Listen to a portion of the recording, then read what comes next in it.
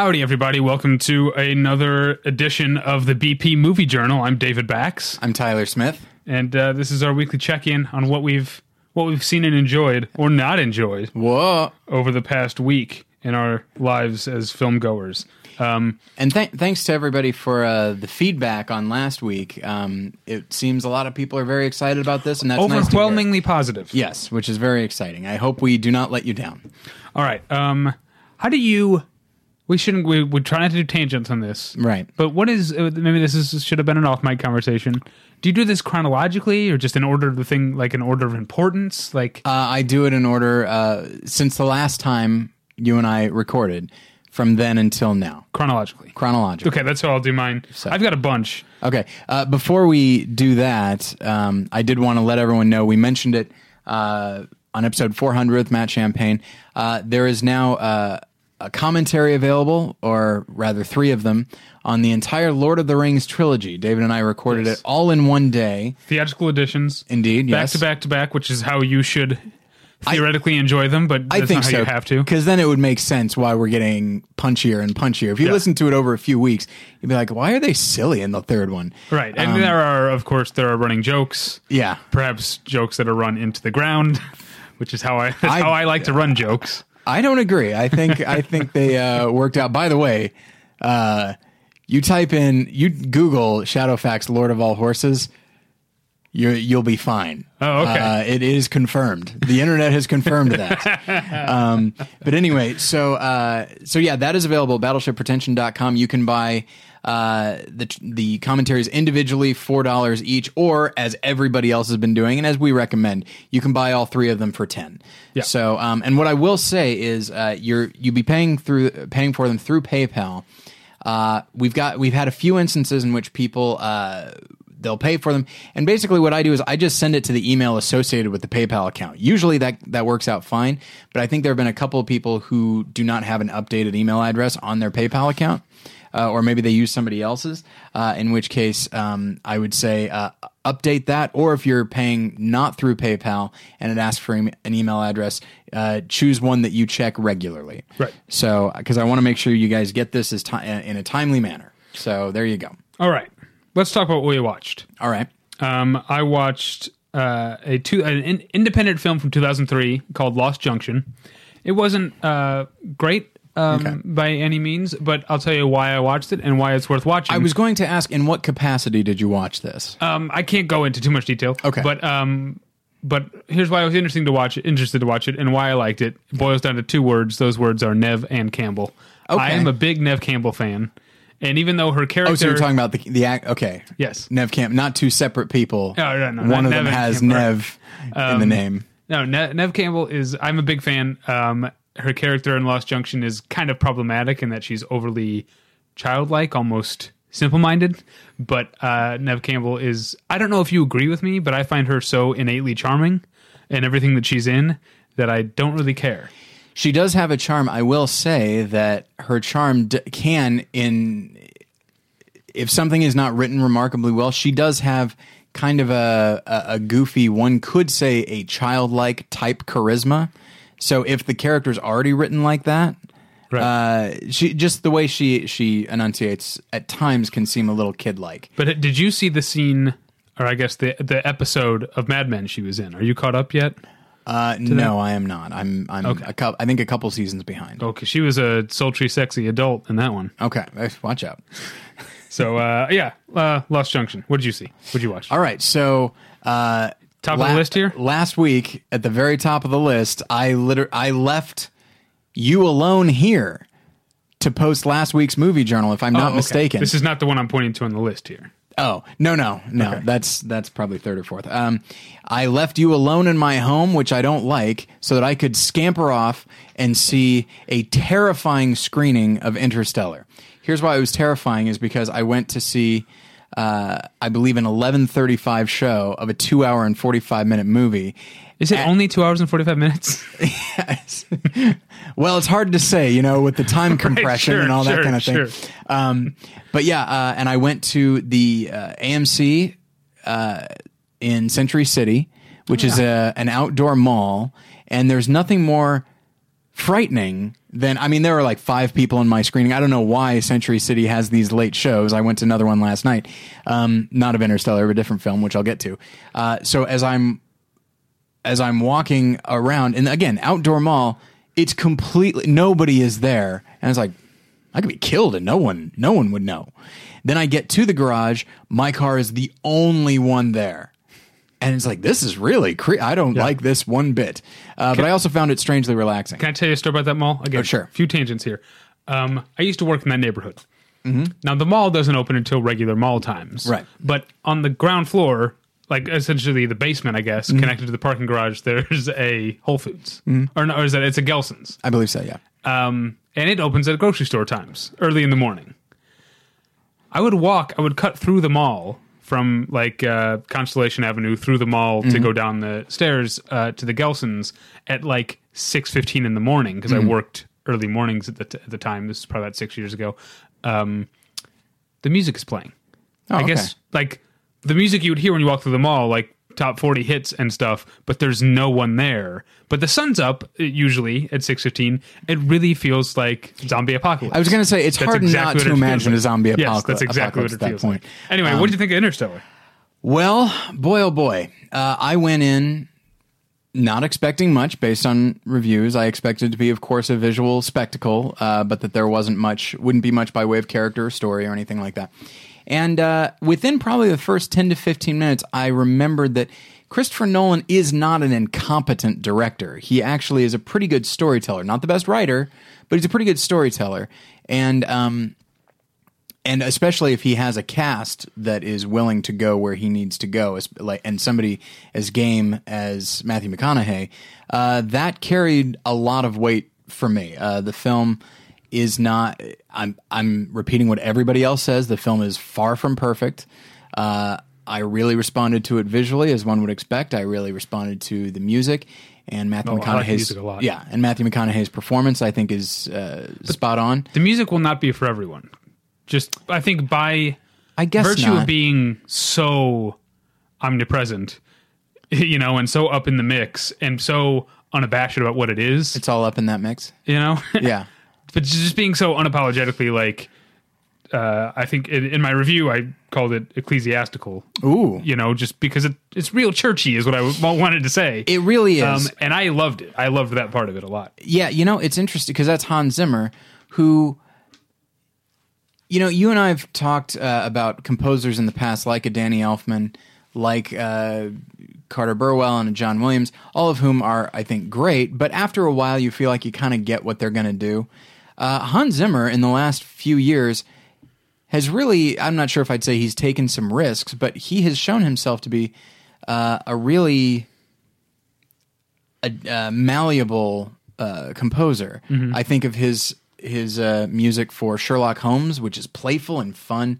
I think the work that he does in The Dark Knight is really interesting because it's atonal. It can barely be called music. It's just there to but boy, it does the job of heightening mood and emotion.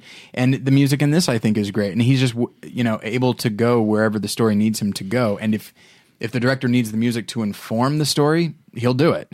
But as far as the film itself, I thought the ending was a bit problematic. I went and read your review, and you are spot on with your Signs thing. And I know you're not the only one to say it, but it reminded me of Signs. It also reminded me of Contact from many years ago, also featuring Matthew McConaughey. Well, the other, I made reference to Shyamalan a couple times in my review, and I chose to go Shyamalan. And the other way I could have gone that I had in my mind was James Cameron, because I think. And I've thought about this. It's a movie of broad strokes, and the details are the problem. That's the thing. He doesn't. But that's the thing. This is my opinion right now on Christopher Nolan post Interstellar. Is that he's James Cameron, but he doesn't want to admit it to himself. He wants to be, I don't know, Kubrick or he's Tarkovsky Cameron who or thinks something. He's Kubrick, yeah. Yeah, but I love Avatar, and if Christopher Nolan would stop being so self-conscious and allow Interstellar to be his Avatar, it could have been an incredibly moving experience. Yeah. But I think he is, again, I use the word, he's self-conscious. I think he doesn't want to be thought of as a James Cameron type of crowd pleaser necessarily, or at least he doesn't want to be reduced to that. Yeah. Whereas I don't think that's a good, I'm a James Cameron fan, so...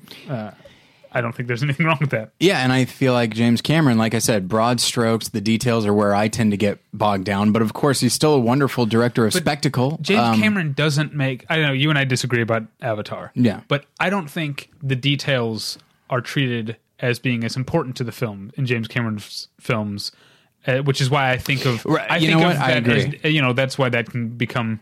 I think that's more nitpicky, maybe, and your problems with Avatar. Maybe I'm being... I think...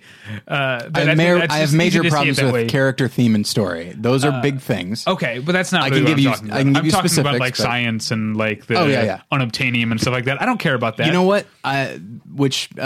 Spoilers for an upcoming episode. I want to do a whole episode about how important is it for a movie to make sense. Because the older I get, the less important it is. Well, it's very important if the movie is not good otherwise. That is true, yes. And that's, again, I that's why I like Avatar and I don't like Interstellar. Yeah. What I will say is, and I apologize everybody that this is a very personal thing, but you mentioned Signs. I thought of Signs and I thought of Contact, and of course I thought of 2001, as I'm sure we're all meant to. But all of those have, if not spiritual, at the very least a supernatural quality to it. The thing that got me about Interstellar is it wants all of the benefit of incorporating spirituality into its film, but it doesn't actually want to commit to that. You know what I mean? That's what I said in my review. Yeah, and it bothers me a lot because it's just like, if you had just done this, not merely as a Christian, but also as a viewer, I think I'd be much more willing to go where you want to go. But as it is, you feel the need to bring everything down to like an understandable level. Except you're talking about spoilers. Everybody, by the way, skip to like, I don't know, 2 minutes from now. Like, you want it to be, human endeavors, but you also are creating humans that are intangible and basically godlike, for whom time is not an issue. So it's like, okay, that's basically gods, but you don't want to call it that. And it bothered me. It felt like it was kind of at war with itself. Like they weren't willing to go where the story was naturally taking them. So it was very frustrating at times, but it was still moments were very effective. And I'll tell you, they've done a really good job of hiding his presence in the film, and we're still in the 2 minutes that I was talking about. But Matt Damon, he continues not unlike The Departed, and maybe even The Informant. He continues his streak of playing characters that no other actor would ever want to touch because they would look so particularly bad to the audience. It's one thing to play a guy you love to hate. It's another thing to play a weaselly coward. There are people that we're way more on we're maybe not on Nicholson's side in The Departed, but we tolerate him a lot more than we tolerate Matt Damon. Right. And the fact that he would play True Grit as well. Playing characters that are the butt of jokes, that are cowardly, and that they know we will not like. I don't know. I respect him a great deal for playing those roles. Okay, we got to wrap up. We can move on. The spoiler. There's a lot to. I knew when I said Interstellar, it's like there's a lot to talk about. We'll be talking about Interstellar a little bit more in the main episode. Watch out. This week, I watched. You got to help me here, Tyler. I think there's something wrong with me as a cinephile. Okay. Because for the second time in a row, I have enjoyed a Brett Ratner film. Okay. I watched Hercules. Oh, it's a blast. I thought fun. I might like it. Yeah. It's so much fun, and also, I mean, we just got done talking about Interstellar, but even before that, the Dark Knight and Transformers and all this stuff. Thank God, I know that he's a homophobe and he ruined the X-Men franchise and all this stuff. But thank God, Brett Ratner knows how to keep a movie under 100 minutes long. Yeah. 98 minutes. It's refreshing, isn't it? And it was a fun movie. I'll say this: I normally with a PG-13 movie, I like to see, did they use the one fuck? Well, this one was a little bit forced in. Hercules says "fucking centaurs," which is funny out of context. That is funny. Yes. In the context, you mean to say that in a Hercules movie, the use of the word "fuck" was forced? Right. Yeah. Interesting. But it was just really enjoyable. The cast is great. Ian McShane kills it, of course. John Hurt is in it, and you know what? I was excited to see it, but of course it gets swept. Like for other people, it got swept under the rug by so many other Right. bigger, quote unquote, more important movies that it got put on the back burner. But now, you know what? I think I'm going to make it a priority. Yeah, it's a delight. I don't know that I would say it's as good as Tower Heist, which I would still consider Brett Ratner's best film. But I think I enjoy this guy's movies, and maybe I just enjoy his complete lack of pretension. But also, it's not just that; it's that he's lack of pretension, but he still understands. Look, he's a hack. Okay. Okay, but I'll take his hackery over Zack Snyder's auteurism any day. Because or Michael Bay. Maybe Michael Bay's a better example because I think Brett Ratner, again, hack though he may be, has a much better understanding of pacing and story structure. Or maybe understanding isn't the right word. He cares more about it. Yeah, he cares more about hitting story beats. And again, maybe you could say that some things he's just phoning in, but maybe he's not a hack then. Maybe he's just, well, I mean, come on. But still, maybe it's that he started making movies, in the late 90s. Mm-hmm. And so he had an idea of the kind of filmmaker he was and the kind of movies he wants to make. And then Hollywood moved away from that. It moved into the self-serious, and he never did, making his movies a nice, refreshing throwback to what movies used to be. yeah. Would you say, I don't know, I haven't seen Tower Heist, nor have I seen Hercules. Would you say that sounds right to you? As far as Maybe like action movies I feel or like comedies? he has. I mean, you say '90s, but I think it's because he has his roots in '80s storytelling. I mean, it's no coincidence that Tower Heist was sort of a comeback of sorts for Eddie Murphy because it seems like the kind of movie Eddie Murphy would have made in the Trading Places type of era. And again, Hercules could have easily come out in the '80s and been Arnold Schwarzenegger movie, and the effects are a little, more sophisticated than they would have been then, but it's essentially the same movie you would have seen 30 years ago. Yeah. And maybe I'm just getting older and I have nostalgia, and I like that sort. I say nostalgia like it's an affliction, but I kind of think of it as one. It can be sometimes. I just enjoy that sort of thing. And I will say, I know, I don't watch very many trailers, so I was thinking when we do the BPs this year, we should do one for best trailer. Oh, but I don't watch enough but here's the thing: I don't know. Does that includes any trailer that came out in 2014, including for a movie that comes out next year? Possibly. Avengers: Age of Ultron. I haven't seen it, Oh. but that teaser trailer for Hercules. I don't know if you ever.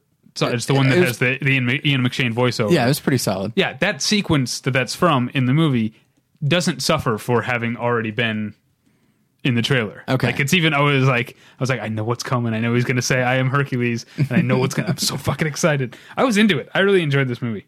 Okay. What else did you see? I saw the Kelly Reichardt film Night Moves, which I loved. Okay. I thought it was amazing. What I've seen of Reichardt's films, I think I've only seen Meek's Cutoff. Oh, okay.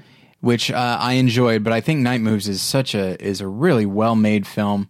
It is about 3 eco terrorists, quote unquote, who attempt to blow up a dam, and I like anything that really shows. I mean, you know what?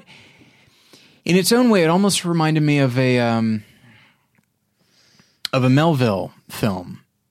Like those heist movies and such, where it just shows every detail. This shows people not really talking, but just setting about their business, being very careful about things, but also acknowledges, as Melville films often did, that no matter how careful you can be, no matter how careful you are, you can't control everything. And you certainly cannot control the emotions of other people. And so I thought it was very powerful. Jesse Eisenberg, Dakota Fanning, and Peter Sarsgaard also all giving really great performances. And it's just a nice, methodic film. And I really loved it. It's in my top 10 of the year as of right now. And I really responded to it, and I highly recommend it. Okay. You should see Old Joy. Yes, it was between that or Old Joy. Which features Will Oldham, right? Yeah. Which is strange. I don't think of him as an actor. Probably because he's plenty not. of stuff. Yes, he has. He is an actor. Yeah. He was in He was in something like before he was even famous as a musician. Like I want to say he's in like Matewan or something. Maybe. I think that's it. Something like that. All right, here's maybe the big one. Yeah, almost certainly the big one of the week for me. I saw, and we'll talk about it more in the main episode with our guest, but I saw Paul Thomas Anderson's Inherent Vice. Yeah. Look at you. It is fantastic. Yeah. It's, I mean, I know, like, people joke about The Big Sleep, like, that it doesn't actually make sense. And The Big Lebowski kind of played on that by being convoluted, but The Big Lebowski does make sense. Yeah. I only have to watch Inherent Vice 3 or 4 more times to figure out if it makes sense. But it's kind of thumbing its nose at that and intentionally not making any sense or not being overly concerned with whether or not the story makes sense. It doesn't really matter. Because and comparisons to The Big Lebowski are going to be, if I haven't read that many reviews because I'm going to write my own at some point, so I've been steering clear. So I don't know if people have been talking about The Big Lebowski a lot already, but the comparisons are inevitable. Okay. Because it's a stoner detective Los Angeles movie with a lot of wacky things happen in a somewhat episodic nature, and it has a huge cast of characters, and they're all sort of, and I mean characters, like everyone's a little weird, and I don't know what else to say.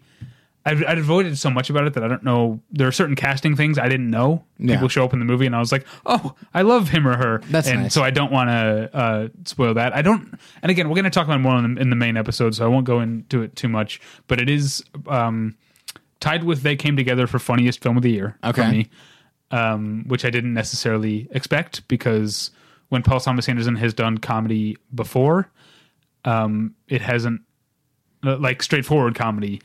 It hasn't been that kind of. It hasn't had that kind of response. Like, I understand the Punch Drunk Love is funny, but I'm not like laughing out loud. Yeah, you're too tense to laugh. Right. Whereas there's plenty of stuff. The more I watch There Will Be Blood, there's more stuff that I laugh at. Oh yeah.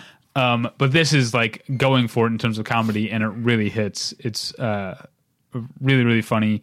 My wife said something along the lines of that she wants, like, she didn't say like Bob Hope and Bing Crosby, but she wants Joaquin Phoenix and Josh Brolin to just keep making movies together because they're such a fantastic comedy team. I forget, did you ever see The Long Goodbye? I never did, no. I think you would love it, and it is kind of for those that don't know, it's sort of the opposite of, The Big Lebowski, or it sounds like Inherent Vice, where those are, about a very unreliable stoner as the main character in the midst of an actually pretty serious story. The Long Goodbye is taking the Raymond Chandler story, and Marlowe is still basically the same. He's a private detective in a suit, but he still lives in 1970s Los Angeles. And so he's walking around still being very serious and still seeming very old-timey in the midst of all these hippies and such. And the story itself is still the same. It's kind of a brilliant movie, but it's sort of, I had a feeling that that Long Goodbye, Big Lebowski, and then Inherent Vice would make for a really nice evening of stoner detective. Yeah. Inherent Vice is 2.5 hours. Oh boy, that's a long. Is that a bit too long for comedy, or it seems to work for you? But it's not because of the type of movie it is. Because it's Paul okay. Thomas Anderson. There are scenes that aren't comedy scenes Okay. that are sort of unsettling and weird. Okay. But it's fantastic. We'll talk about it more. I'll say one more thing. There's an actor. Now, I don't want to say this actor doesn't work, because he works constantly. He just works in stuff that we don't see that often. Yeah. A lot of direct-to-video and cable movie stuff. But why is Eric Roberts not a bigger star? He's always great in everything.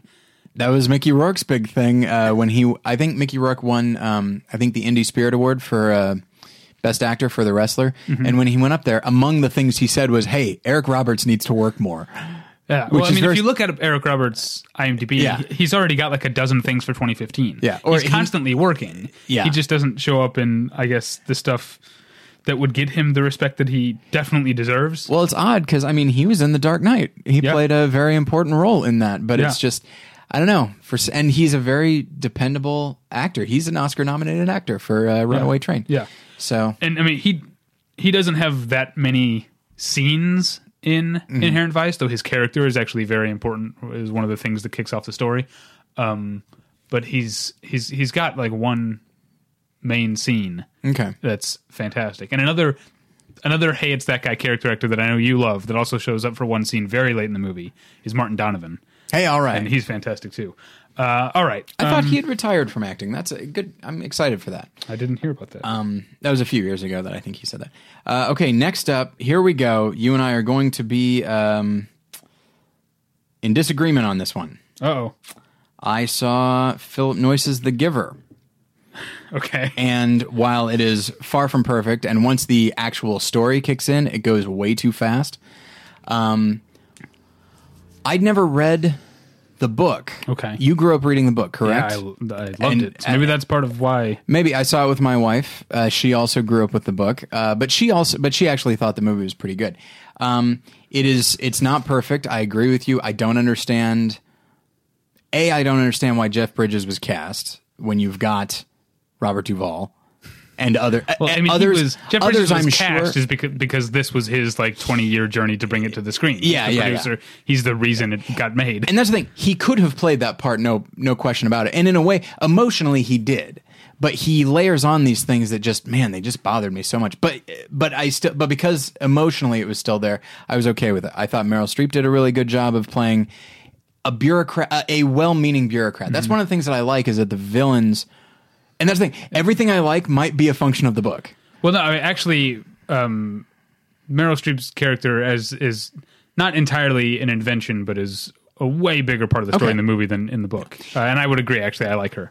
I like that. I like the way she's written. I like the way she's played because she could have just seemed insidious, but she's not. Especially towards the end when things are going to come crumbling down. She's like, "You realize what you're returning us to," and there's a real fear there, and probably a little bit of heartbreak in some way. And I really I liked that. I liked the way Jen explained to me in the book some of the way color plays into it. I liked the way they did the color. I did have a thought about the way they used music, which is it would have been nice if there was no music at all in the film up until the first time somebody pushes one of the keys on a piano, and from then on we get music. But then I realized this is a Hollywood movie. It came out during the summer. They're not going to be like a black and white film with no music up until a certain point. Yeah, let's do it. But yeah, so it's not a perfect film. There are things that I was frustrated by, but it still. I don't know. It still resonated with me. It's I actually liked it a lot. Probably, and I guess I should read the book. Yeah, I think you should because I think there's so many things I think taking a story that makes sense metaphorically for 12-year-olds, which is who they are in the book, and making it about 16 and 17-year-olds makes it seem weirdly neutered and old-fashioned, almost like it's from the 50s, where it's like as if 16 and 17-year-olds. And I know it just. And I know in the world, obviously, it makes sense that they don't understand romance or sexual attraction or that sort of thing. Yeah. But it makes sense in the book for 12-year-olds, and then there's less romance. But for 12-year-olds who are burgeoning or are really changing, it makes more sense metaphorically. Yeah. Whereas this seemed... the whole thing just felt kind of neutered, and there are way too many... There's way too much... It's way too slick, the look of it, I thought. I thought it should... be slick. I mean, this is a society whose edges have been sanded off completely, so I'm okay with that. But I picture, this is really coming back to my being so attached to the book when I was younger. But I picture them less as, even though there are technological advancements and stuff, I picture them less as this high-tech society and more like futuristic Mennonites in the book. Almost like The Village. More like The Village is kind of how I pictured it, with some technology in it. That's how I thought of it. So so maybe I'm just attached to my memory of it. I was very because my expectations were so low, admittedly, and we went and saw it at the Dollar Theater. Jen wanted to see it because she'd read the book, and so I thought, yeah, sure, what the hell? We haven't gone out to see a movie in a while, and so. And I was pleasantly surprised. And by the way, I do think the music by Marco Beltrami is beautiful, especially the main theme of the film. So I was pleasantly surprised. I don't think it's perfect, but I liked it a lot more than I expected to. Okay. This one won't take me too long, even though I liked it. But I saw Ama Asenti's Belle. Do you remember the movie? It came and went months ago. But it's based on a true story about a woman whose father, a girl was born. Her father was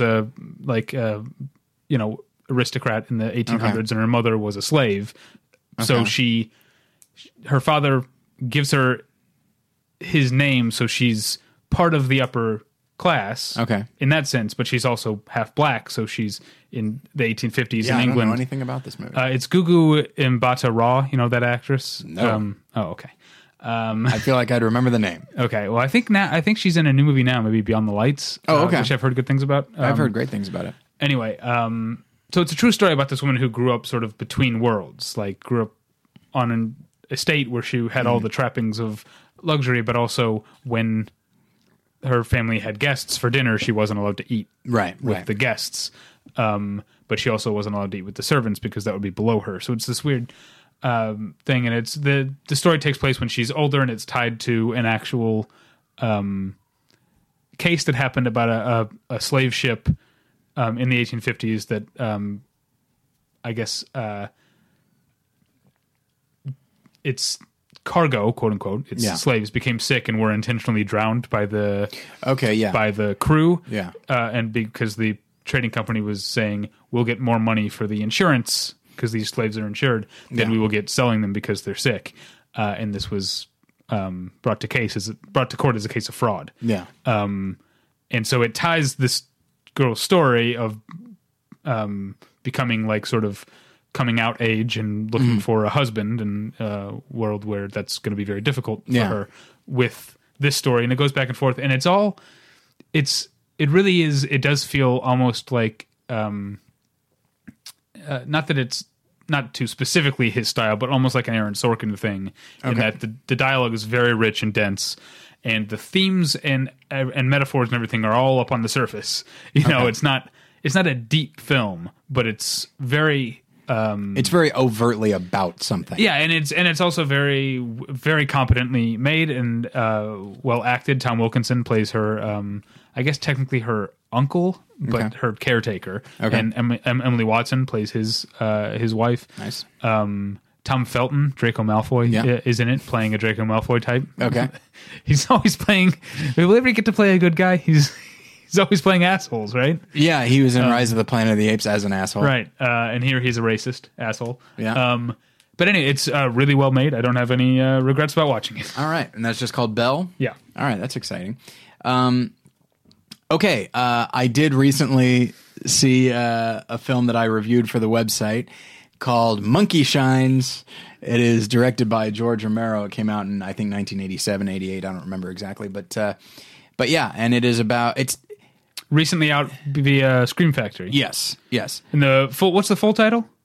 Monkey Shines, An Experiment in Fear. And as I said in my review, the reason they say An Experiment in Fear is because it's about like one of those Capuchin helper monkeys that has been experimented on, and it turns out like the experiment doesn't go well. So that's where that title comes from. I take it as the screenwriter's like, hey, let's see if a movie about a monkey can be scary. Oh, it can't? Well, all right, back to the drawing board. I bet it can. It probably can. You know what's the monkeys at the beginning of 28 Days Later? Those are pretty scary. Scary stuff, yeah. But yeah, I can't fault anything. The acting is great.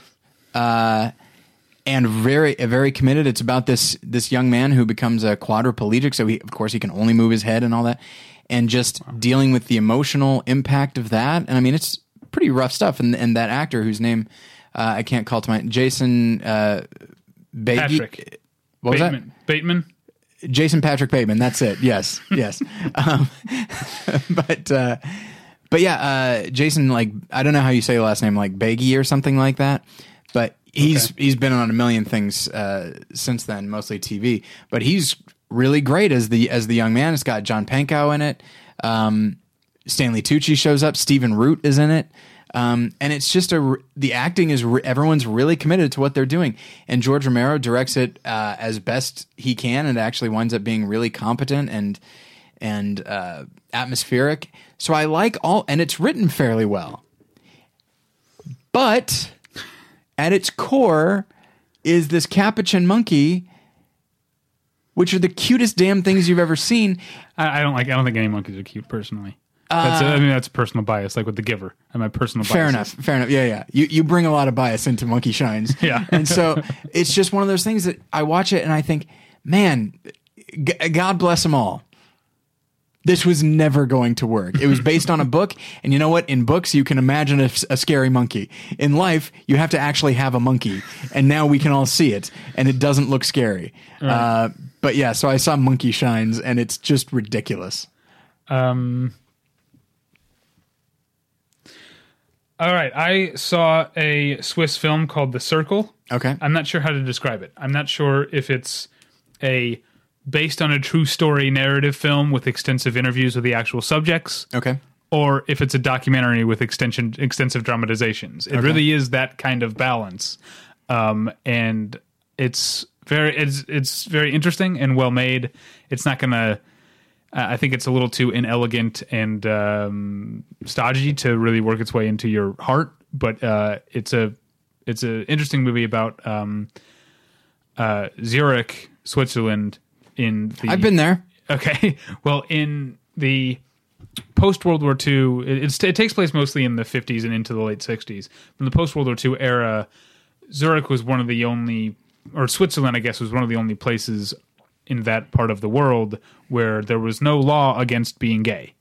And so there was this magazine called The Circle that was specifically by and for gay men. Okay. And it had readers all over the world, and it had German, French, and English productions, and it had subscribers love, and so The Circle was like this. It was also a club you could be a part of. You could be, if you were a subscriber to the magazine, you're also a part of the club, and they had like twice yearly huge like balls they would throw, costume parties or whatever.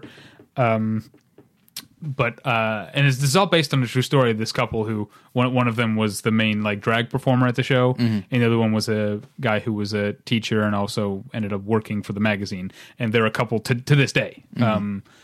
And so that's the documentary part, but also I guess starting in the mid to late 50s, there were a string of gay men getting murdered by male prostitutes. And even though these the Circle... So the male prostitutes were the murderers or the victims? The murderers. Oh, okay. Or maybe there was just one. They don't really... Okay. Basically, all of a sudden there's this rash of violence that's in the gay community, but these prostitutes are very much not a part of the Circle, and that's by the founder. His name's Rolf, the character. He's not one of the interview subjects because he's since died, but by his design, he didn't want that part of the world to be associated with what he was doing. But because there's this rash of violence, suddenly the authorities in Zurich it essentially turns into a witch hunt, and they're targeting, and they want the Circle magazine to hand over their subscriber list, so they have the addresses and they can register all the gay people, all the gay men in Zurich.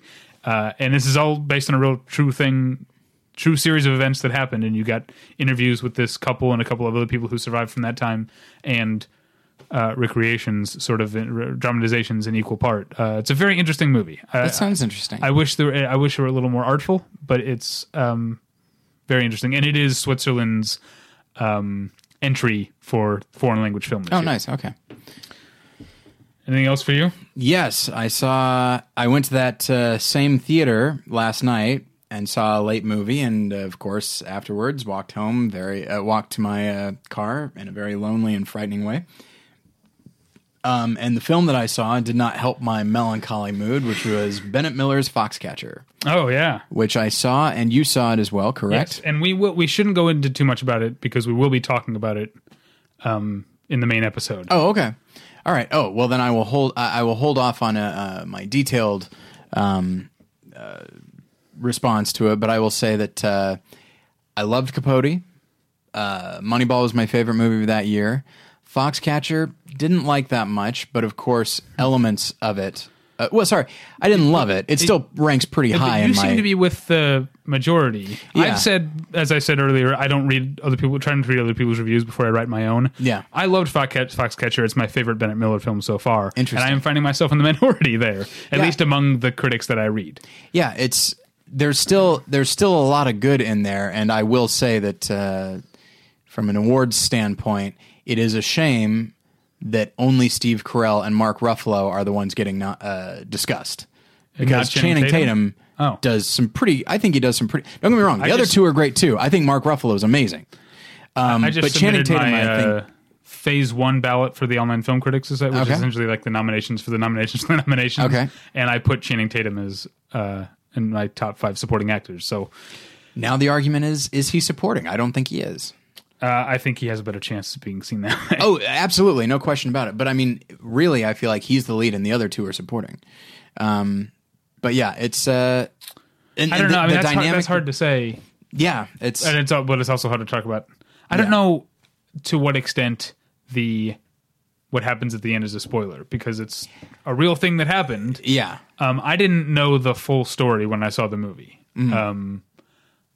So I think that helped, knowing like there's a sense of dread that hangs over the whole movie, but it kind of was interesting to me to not know exactly what I was dreading. Yeah. I knew the story going in, and by the way, when you know what to dread, that doesn't help. But yeah, it really adds a real sadness to everything, knowing what's going to happen. But yeah, it's a really effective film emotionally, and I can't. There's a lot of things. It's an example of a movie that I feel like that concept of a movie being the sum of its parts, or like equal to or less than. I feel like it is not. I think all the parts are pretty great. Added up, I feel like it is maybe exactly equal to the sum of its parts. I don't think it's greater. I'm not sure if I'd say it's less than, but I think it winds up being just right there. Well, we'll talk about it more. Indeed. In the episode. I was pleasantly surprised by a movie I saw this week. Okay. And it is, it's that time of year where it's mostly going to be new movies. I don't want the listeners to think, because this is a new feature, that it's all going to be like the new stuff we've seen. You talked about Monkey Shines. If I had seen more older stuff, we'd be talking about it, but I'm mostly seeing current stuff. Or current-ish stuff. But I finally caught up with Josh Boone's The Fault in Our Stars. It's fantastic. Really? Interesting. But also, if you're listening to this and you hated it, I get it. Yeah. I get why you hated it. It worked for me mostly in the sense that it didn't try to make its teenage characters somehow cooler or smarter than the average smart teenager. Mm-hmm. And it also didn't try to be too specific. Basically, I often hate movies about teenagers. Okay. Because they either try to make them seem like little adults, which is right. Annoying to me. Like, teenagers are sometimes embarrassing and juvenile, and often in the sense that they often end up being embarrassing in trying to be more like adults. Yeah. And The Fault in Our Stars really gets that. And is really humanistic about these kids. But another thing it also does that is very hard to do. These kids bond through pop or cultural stuff that they share, and like how much they love the Shins and stuff. Right, but they don't. Basically, it's a book that ties them together. Okay. But it's a book that's an invention for the movie. Nice. But it plays like you really, like, it's subtle enough that you really could think, like, I got to look up this book when I get out of the movie theater. But it's made up. And so it gets... Like Kevin Kline's character in Orange County? Sure, yeah. And eventually we do meet the author, so you know that because he's played by Willem Dafoe, you go, okay, that isn't a real book. But it really gets the way that, I'm mostly comparing this to movies that I hate and why I liked it so much for not being that.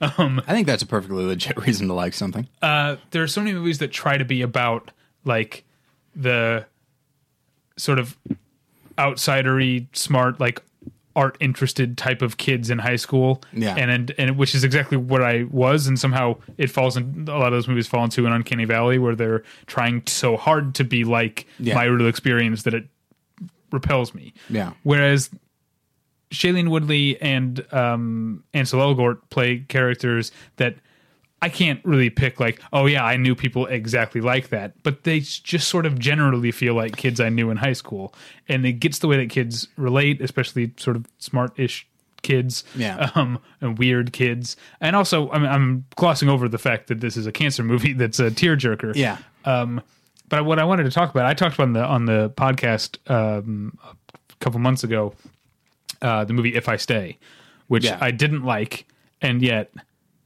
I bawled throughout the whole thing. I didn't really bawl, but I cried a ton in If I Stay, because that's what it's manufactured to do. Don't you hate that? Like, whereas The Fault in Our Stars, which I liked quite a bit, didn't cry nearly as much. I'm not going to say I was dry-eyed, because it's a tough movie to do that during, but I didn't cry nearly as much as I was prepared to. And so I think because it's a more honest film, it's not manipulative in that way. No. I really, really enjoyed The Fault in Our Stars. Yeah. I remember the last time I think that happened was in I saw Into the Storm, and there's a scene where these characters are probably going to die, and they're saying their goodbyes, and the actors do an okay job. And I remember in that moment, the music is coming in, which it's odd that there's music in a found footage film, but whatever. And in that moment, the way they're saying goodbye to their family, I think it was fairly well written, but whatever. That's me trying to justify. In that moment, I was getting, teary-eyed. I tend not to sob really at anything, but I was getting teary-eyed, and in my mind I was like, stop it. This film has not at all earned this from you. Don't give it to the film. Don't just give it to them. Like, let them deserve it. But they certainly didn't, but they still got me. But and that's the thing, is some movies will play up certain things that just inherently will make you feel that way. And that doesn't necessarily, it doesn't mean that they're engaging you. It just means that they're pushing certain buttons that everybody has. But yeah, I guess I got to see The Fault in Our Stars. When I first saw that trailer, I remember thinking like, wow, they're just doing everything, aren't they? But I like Shailene Woodley enough that I feel like, I've heard great things about her. And her mom is played by Laura Dern fantastically. Oh, I like that. Her dad is played by Sam Trammell. Name sounds familiar. People who watch True Blood know who he is. Okay. He's a regular on True Blood. Okay. I've got more. Anything else for you? No, but okay, we I'll have tear through the rest someone... of these. That's all right. He's a friend. Okay. I saw a documentary called Elena. Oh, yes. By a Brazilian woman named Petra Costa. That it's beautiful. It's basically this. I don't know. For months, Facebook seemed to think I would really want to see it. Okay. Did they tell you what it's about? Because I never know if it's supposed to be. No. Okay. Basically, it's a documentary about a woman. This woman made a documentary that's sort of a letter to her older sister who is no longer around. Okay.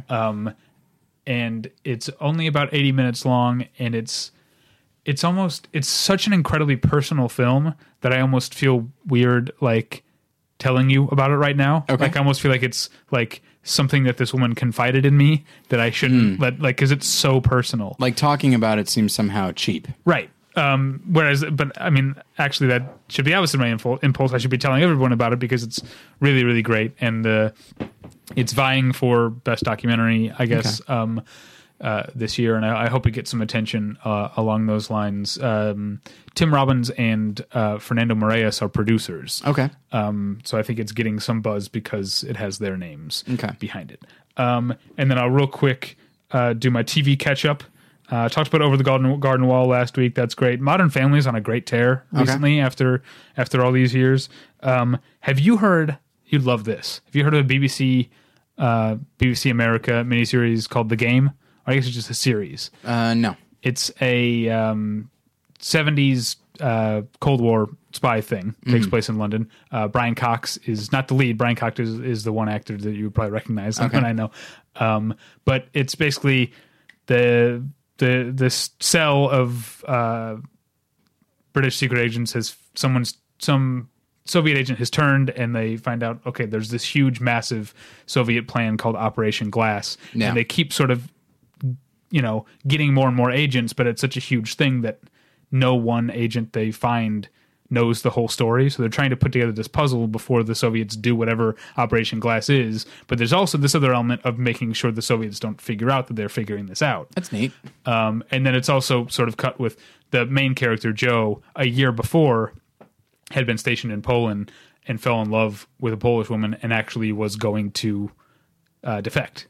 and then ended up getting taken hostage and ended up being returned to the U.S. So you're seeing these flashbacks of you're seeing this guy fighting for his country in the modern day, and flashbacks to a year before where he's considering betraying his country. Yeah. And so there's this ongoing theme with most of the like agents that they encounter are British nationals who have defected. And so there's this ongoing question of what makes a person turn their back on their country.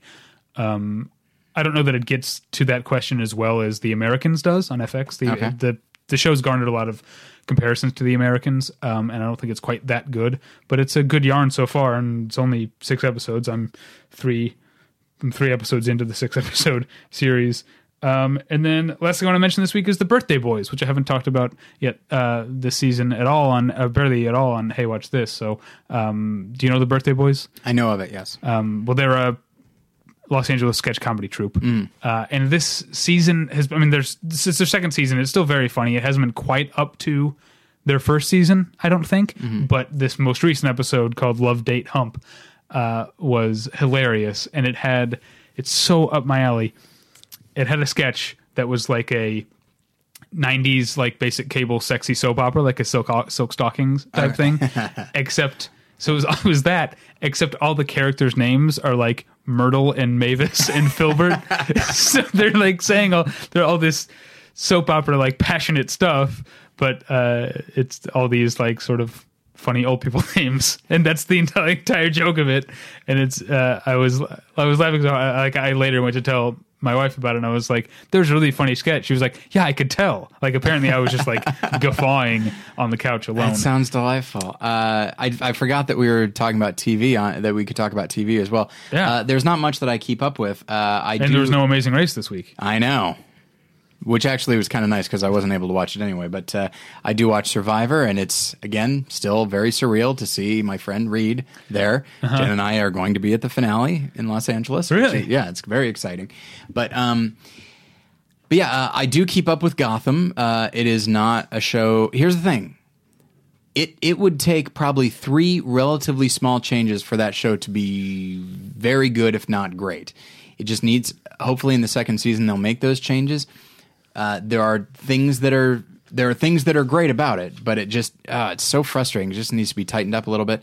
And I really unsurprisingly, I really like what they're doing with a young Bruce Wayne and Alfred, specifically Alfred, and the way they're making him into. When you think about it, and we think of Alfred as a mentor, we don't think of him as a huge enabler, right? Which is what he is. Yeah. And this is and last week's episode, they really emphasize. Yeah, he's trying to empower Bruce Wayne, but he's also bringing him into a pretty shitty life in many ways. It's really interesting. But and then I do watch Brooklyn Nine-Nine, which I really enjoy. I like that they are finding things to do with cast members that are ostensibly like the straight men, but they still find ways to make them interesting, like Dave Foley in News Radio, like Jason Bateman in Arrested Development. And then I just today started watching a Netflix series that I'm not sure if it started on Netflix. In fact, I'm pretty sure it didn't, called Peaky Blinders. Okay. And yeah. Yeah. It's, you know what? It's a fun name. It sure is. And it's got Cillian Murphy and Sam Neill and apparently Tom Hardy at some point. And beautiful production value. It has elements of Boardwalk Empire. It has elements of Deadwood, except that I care about those. This, I'll probably give it another few episodes, but after a while, I feel terrible saying this, but I know that this is about the British mob in the 19 teens, so that's the specifics of that make it different.